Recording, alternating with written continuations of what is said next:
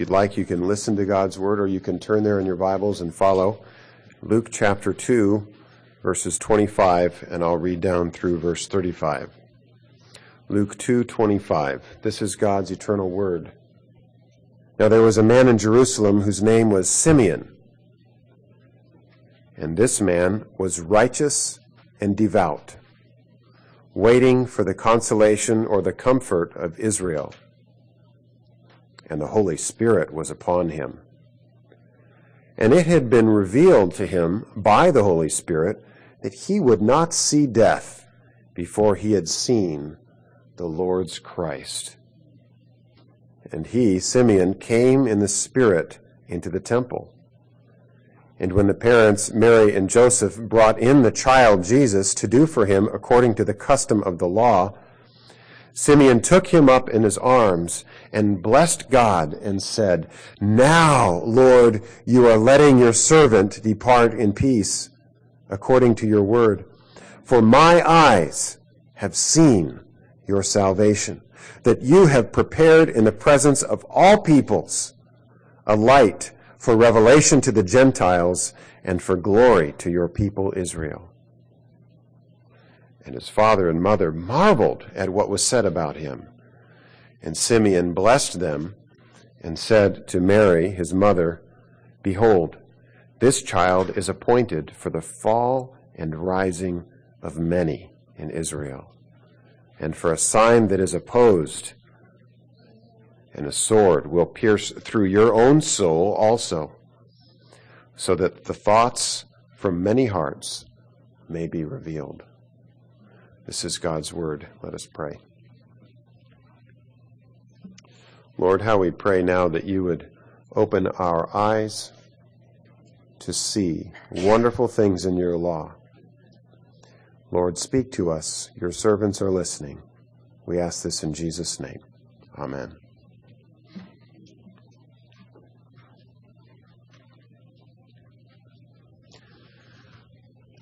I love Christmas. It's like an old friend, a reunion. You haven't seen her in a while, and when you see her again, you have so much to get caught up on. But like old relationships, after a while, conflict sets in, doesn't it? And in this case, with this old friend, the conflict that creeps in sooner or later relates to scheduling and stretched budgets or burst budgets, traffic, family reunions, which are, like old friends, both a blessing and sometimes a difficulty, and sometimes even hurts, reminders of old heartaches. Because Christmas has this sort of dual character, I think it's important to be reminded, to be encouraged, to keep Jesus at the center of Christmas, to help us manage this seemingly contradictory season. Who better, then, to bring that encouragement than old Simeon, a first-century Jewish prophet whose perseverance and years of waiting finally paid off. God's message to old Simeon was something like being told, "Mr. Henry, congratulations, you're the proud father of a new baby boy." I'm just giving an illustration here.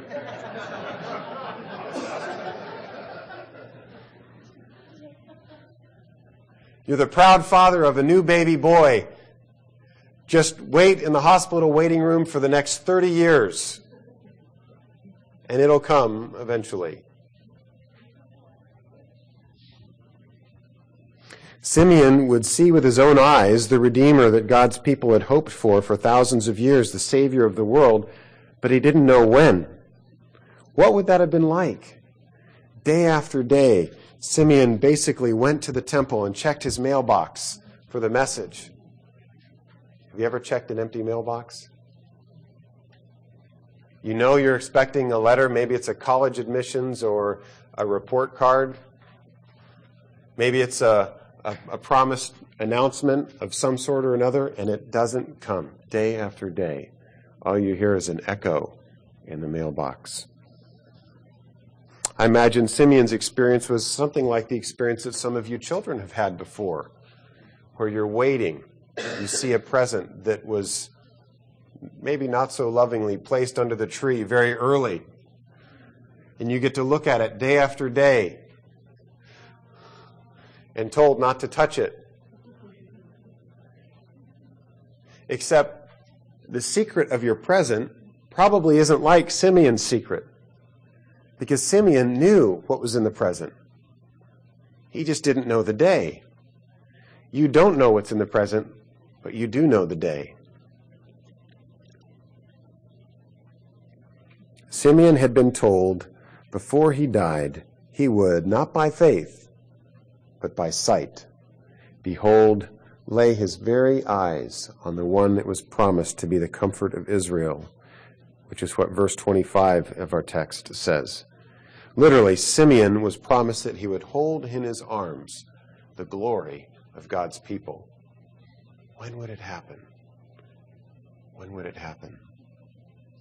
Finally, the day arrives. Do you know what that's like? You've been waiting for something, waiting, and then finally it's here, and it's sort of like you don't even know what to say.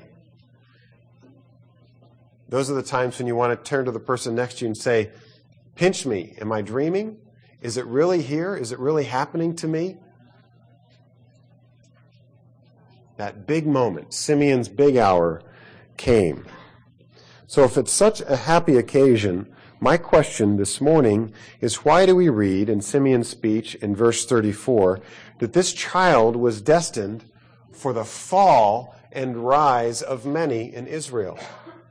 Why, if this is this long-awaited hour that we've been expecting and hoping for such a while, why, if that's the case, does our text say that he is a sign that will be opposed? That he will literally be spoken against? Why, if this is such a great day, would he tell the mother in her happy hour that a sword literally will be run through her heart, through her soul, through her life?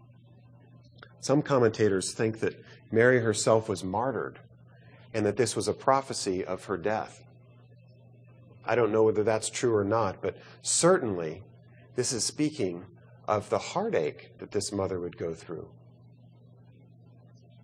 who, standing at the cross 30 years later, would see her own son dying. So we see, sort of like our own experience of Christmas, a contradiction, an apparent contradiction in God's Word. And I think examining this contradiction will help us to get focused on what's important not only at Christmas, but for spirituality in general. That by thinking about the tension that exists in this story, we can actually have guidance for how God wants us to live our lives all the time. So I've titled my message this morning, Christmas Comfort. We're going to look at three things this morning about Christmas comfort. First of all, the basis for Christmas comfort. We're going to look at its basis. And then we're going to look at its experience of Christmas comfort. And finally, we'll see the perfection of Christmas comfort. And I'm going to give you, for those of you who like puzzles, I'm going to give you a hint that there is a surprise at the end of the sermon. So I'll see if you can pay attention and see what it is. First of all, the basis of Christian comfort. What does basis mean? If I say basis, what's the basis of something? You're thinking what? Isn't it the beginning, or the bottom of it, or the essence of it? I think the clue to the basis of Christmas comfort can be found in verse 34 of our text, when old Simeon says to Mary, did you notice that? He blessed the parents, he gave them a benediction, literally a good word, but then he speaks to Mary, and he says, this child is appointed, is set for the fall of many in Israel.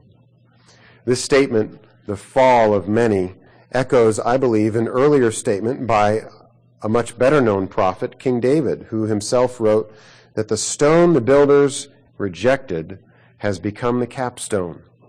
The Lord has done this, and it is marvelous in our eyes. David, in Psalm 118, and the words that I've just read, speaks of the promised Messiah as the key cornerstone or capstone in a massive building of humanity. God is erecting a structure composed of human beings.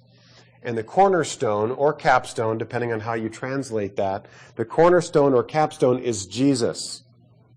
Apparently, he has entrusted the erection of this building to a group of people that he has called the builders. And the builders apparently are not satisfied with the cornerstone or capstone that God himself has sent. I guess in the intervening period, they took the plans that he gave them and customized them. They made a few modifications. Widened the driveway a bit, put an extra window in the master bedroom, maybe enclosed the porch, added some landscaping. Well-intentioned customizations, no doubt, but customizations nonetheless. And we can see the net result of their customized work on these plans, that when the capstone or cornerstone finally comes, they reject it. It's not shaped correctly. It's misshapen. It doesn't fit. It doesn't work. And so what David says is that this stone that the builders have rejected has become the chief cornerstone, and it is marvelous in our eyes. Why were the builders so uncomfortable with the comfort of Israel? Why were they so upset with this final stone? I think the reason is the same basic reason we are uncomfortable with Jesus today. He doesn't fit. He doesn't fit our expectations. He doesn't fit our paradigm. He doesn't conform to our little modifications, our customized religious plans. As a stone now, as then, he still seems to be the wrong shape. The reason is, I believe, like us, they had taken comfort in their religious paradigms and practices rather than the uncomfortable and much less predictable plans and purposes of an almighty, all-sovereign, mysterious creator and redeemer God. Visiting the United States decades ago, the Anglican bishop T. Cannon Hammond commented on the state of American Christianity, and he said that the American God is just a little taller than the average man. 6'4", and handsome. And this idea has been referred by some writers as domesticating God, making him safe for children. And I see this being a problem for us as a Christian community. Too often in our day-to-day, we demand God on our terms, the right denomination, the right Bible translation, worship done decently and in order. After all, the pastor is the one that you pay in case revival breaks out to calm everyone and say, it's okay, this will soon pass, and we'll be able to return to things as usual. And this may feel comfortable to us. It isn't necessarily God's kind of comfort, is it? Is that really what Simeon meant when he said, this is the consolation or the comfort of God's people? No, I believe true Christmas comfort has its basis by falling down. That's what Simeon said. He is set, literally, he's set out there. He's been destined and for all eternity has been prepared for this moment, for the falling down of many in Israel. That's his mission. I love the contemporary Christian song called, appropriately, All Fall Down. And I'll repeat these lyrics again at the end of the sermon, but listen to this. It's the chorus. Fools stand only to fall. The wise trip on grace. but all fall down. I'm reminded of what Paul says in Philippians, that at the name of Jesus, every knee will bow. Footnote, hold cursor over word to see it pop up to the explanation. All will bend the knee before God, either willingly or unwillingly, right? Ironically, until we fall down before the face of God and acknowledge our need for His grace, we can't be even one bit useful to Him in accomplishing His mission for us in this world, to bring a blessing to others, to the lost, even as He has been a blessing to us. As I heard recently, all paths lead to God, but only one path leads to heaven. So we're going to come into an encounter of falling down before God one way or the other. The question is whether we'll be part of that great assembly that is described by John in Revelation, where we cast our crowns before Him in joyful adoration, or if we will fall down before Him in agony, forcibly recognizing His holiness. I wonder what keeps us standing. What keeps us on our feet? Is it our sense of how things ought to be? Maybe we have a very sort of controlling personality. We like things just so. Is it our fear? Our fear of loss of that control. That if we fall down before an invisible God, we just don't know what He might do. Isn't this at base, even if it's described or explained in very self-reflecting, kind of denying terms, isn't that really at the bottom pride? As a practical example of this, think about someone you have trouble forgiving, someone whose fault you're having a difficulty overlooking. And I know this applies to just a couple of you. Why is it that we have trouble overlooking faults such as these? I love the quote from the old doctor Martin Lloyd-Jones when he says, "I say to the glory of God," I can't repeat his brogue, I'm sorry. "I say to the glory of God and in utter humility that whenever I see myself before God and realize even something of what my blessed Lord has done for me, I am ready to forgive anybody anything." That's falling down. This child is set for the falling down of many in Israel. I wonder, are you one of those people?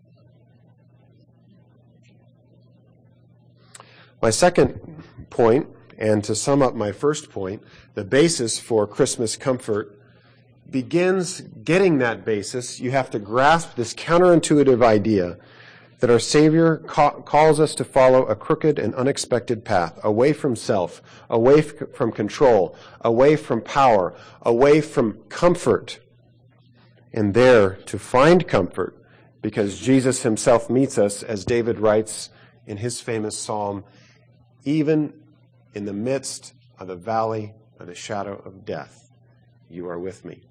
And that's my second point, the experience of Christian comfort. Christmas comfort. You see, the basis is not the same thing as experience. The basis is sort of our theoretical framework. But then we need to move into experiencing that Christmas comfort, and the way that we do that is discovering that He is with us. That's the Christmas message. Emmanuel, God is with us. He will save His people from their sins. The second part of Simeon's pronouncement to Mary in verse 34 is not just that He is set for the fall of many in Israel, but what? He is set for the rising of many in Israel. I think these go together in some mystical way. That having been set for the fall of many, we are then in a position to receive from Him what He has set for us in raising us up. This word for rising or raising is a wonderful word in the Bible. In the original text, it's anastasis. We get the girl's name Anastasia from this word. And often in Scripture, this word refers to resurrection. Think about that. he is destined for the fall, the humbling, the reducing, the dying of many in Israel, and for the rising and the resurrection of many in Israel. You see, only a cruel God would humble us and leave us there. But God is not angry with us fundamentally. He loves us, and he sent his Son not only to cause us to fall, but then to raise us up again. Our experience then of Christmas comfort comes from Jesus raising us up to our feet, like he lifted up the paralytic who was born paralyzed and had never walked, and he said, "Take up your mat and walk." Don't you love that story? Or did you forget that you love that story? Jesus himself bending down and giving his hand and says, "Arise, take up your mat. You who have fallen, stand up and walk." David puts it another way. When Jesus raises us up, he puts a new song in our mouth, a song of praise to our God. Hannah, another way. He lifts the needy up from the ash heap and seats him with princes. I love the idea that recognizes Jesus is no longer on the cross. Do you know what I mean? I think the passion of Christ is very important to understand the pain that he went through, the agony, the suffering, the burden, the horrible, awful, torturous nature of that event. I think that's very significant. But fundamentally, he is no longer there. He fell into the jaws of death. But on the third day, beloved, he burst those chains in resurrection power, King of the universe, and came out declaring victory not only for himself, but for all his posterity. By trusting in his work for sinners, we are raised up. I think this is a shock to some who see Jesus merely as a good moral teacher or as an example. They think that there are many things in Jesus' life that are good to imitate, that he was kind and selfless and took care of the poor, and isn't that the kind of thing that we need today after all? To hear that the message, the experience of true Christmas comfort comes by literally experiencing that falling down and then actually experiencing that rising up, that resurrection arising that is an analogy to and that is somehow parallel to his own resurrection. That sounds a little bit too there's too much hocus pocus in that for some people. They much prefer the Jesus as a good prophet, but not one in whom I believe in his death and resurrection for me. I think this idea of death and resurrection is also a shock to others who may know the Christmas story and have their Christmas schedule and Christmas cards and traditions fairly well set down through the years in some cases, but have forgotten their place in the Christmas story. That's why I think the experience needs to follow the basis, that we can know about the basis of Christmas comfort. But if we're not experiencing that, if we don't see ourselves literally written into his story, then we're missing everything. Whether you deny the need to experience God's comfort outright or simply have forgotten about that comfort, the real answer, according to Simeon, is to recognize the purpose of Jesus' coming. This child, he told us, is the Savior of the world. His purpose was to enable us to experience God's gospel comfort by obeying the law in our place. Isn't it interesting that as parents, this is the one time in Jesus' life where the law was kept not by himself, but by someone else for him? That his parents bring him to the temple to do for him according to the law. But the picture of Jesus' life is that he has obeyed the law in our place. Where we have broken it, he has kept it.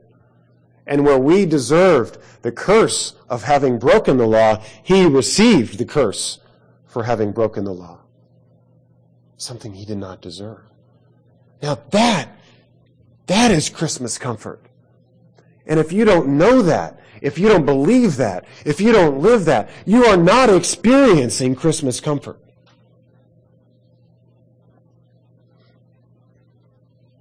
I think this also suggests that what we're all about as Christians is not so much about hawking a plan of salvation as experiencing in our own lives the reality of falling down in death before the throne of grace and being lifted up in resurrection power.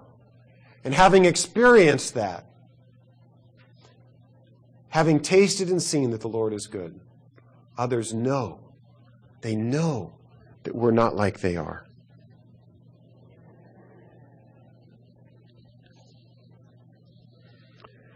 Just to make this very practical, the other day we were doing a holiday tradition that we observe more often in the breach than in the practice, and that's sending a Christmas letter. That's hard.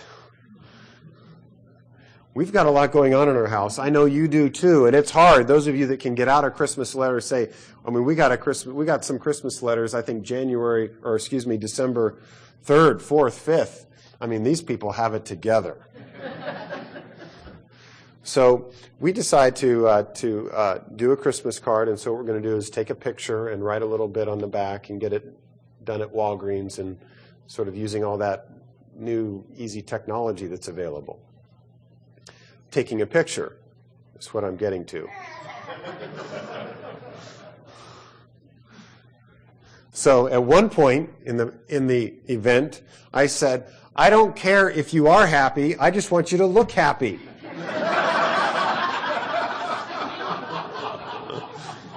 In the true Christmas spirit of it, am I right?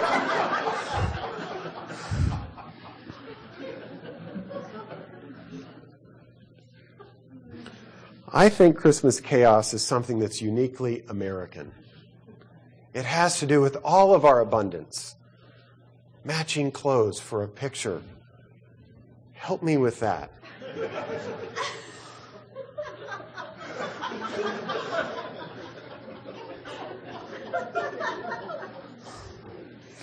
All of these stresses and all of these frustrations are a product of our abundance. Yes, they're a picture of a society that is richly blessed, but we can also see them, and I don't mean to be overly critical, but we can also see them as an indication of a society that has gone astray. That we have lost the basis of Christian comfort, and therefore we do not experience Christian comfort. We need a reminder and a refresher that is at least as potent as the challenges that we face at this time of year, if not more so. And I thought of this: if Christmas pressures abound, we need grace to superabound all the more.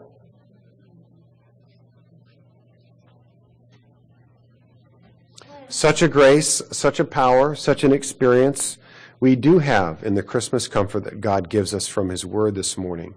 A word that describes Jesus, a child who has been destined for the fall and rise of many. A child who has been destined for the death and resurrection of many, for the despair and the real hope of many. So did you figure out the quiz? I said there was a surprise at the end of the service. I've only given 2 points. The third point was the perfection of Christian comfort, Christmas comfort. The perfection of Christmas comfort. I'm afraid I'm going to have to leave you as Simeon was left for so many years.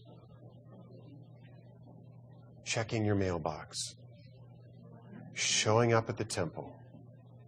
Waiting. Praying. Faithful. Devout. Fearing God. And anticipating that day when we will see Him in perfect glory. Until then, we need His grace. We need to cry out to Him, to call on Him to help us, as we have experienced Christmas comfort, but not its perfection. It's perfect in one sense, but in another sense it's greatly lacking. Let's ask Him for that strength now as we conclude in prayer. Let us pray. Father, we desire for others who have no hope, others who are filled with thoughts of despair and loss and grief, others like my friend who on the very mention of a Christmas Eve service began crying. Lord, we desire these ones to see in us and perhaps even to gain from us a true experience of Christmas comfort. We confess that we do not experience that comfort as we should, and so we are not in a position to share it. We're not in a position to adorn the gospel with our lives because our lives are so much not like the gospel. God, would you please send us Jesus again, cause us to fall and then raise us up, that you can accomplish your purposes in this world, which is to make a people from every tribe, tongue, and nation for yourself, and to use us in that great mission. We ask this in Jesus' name. Amen.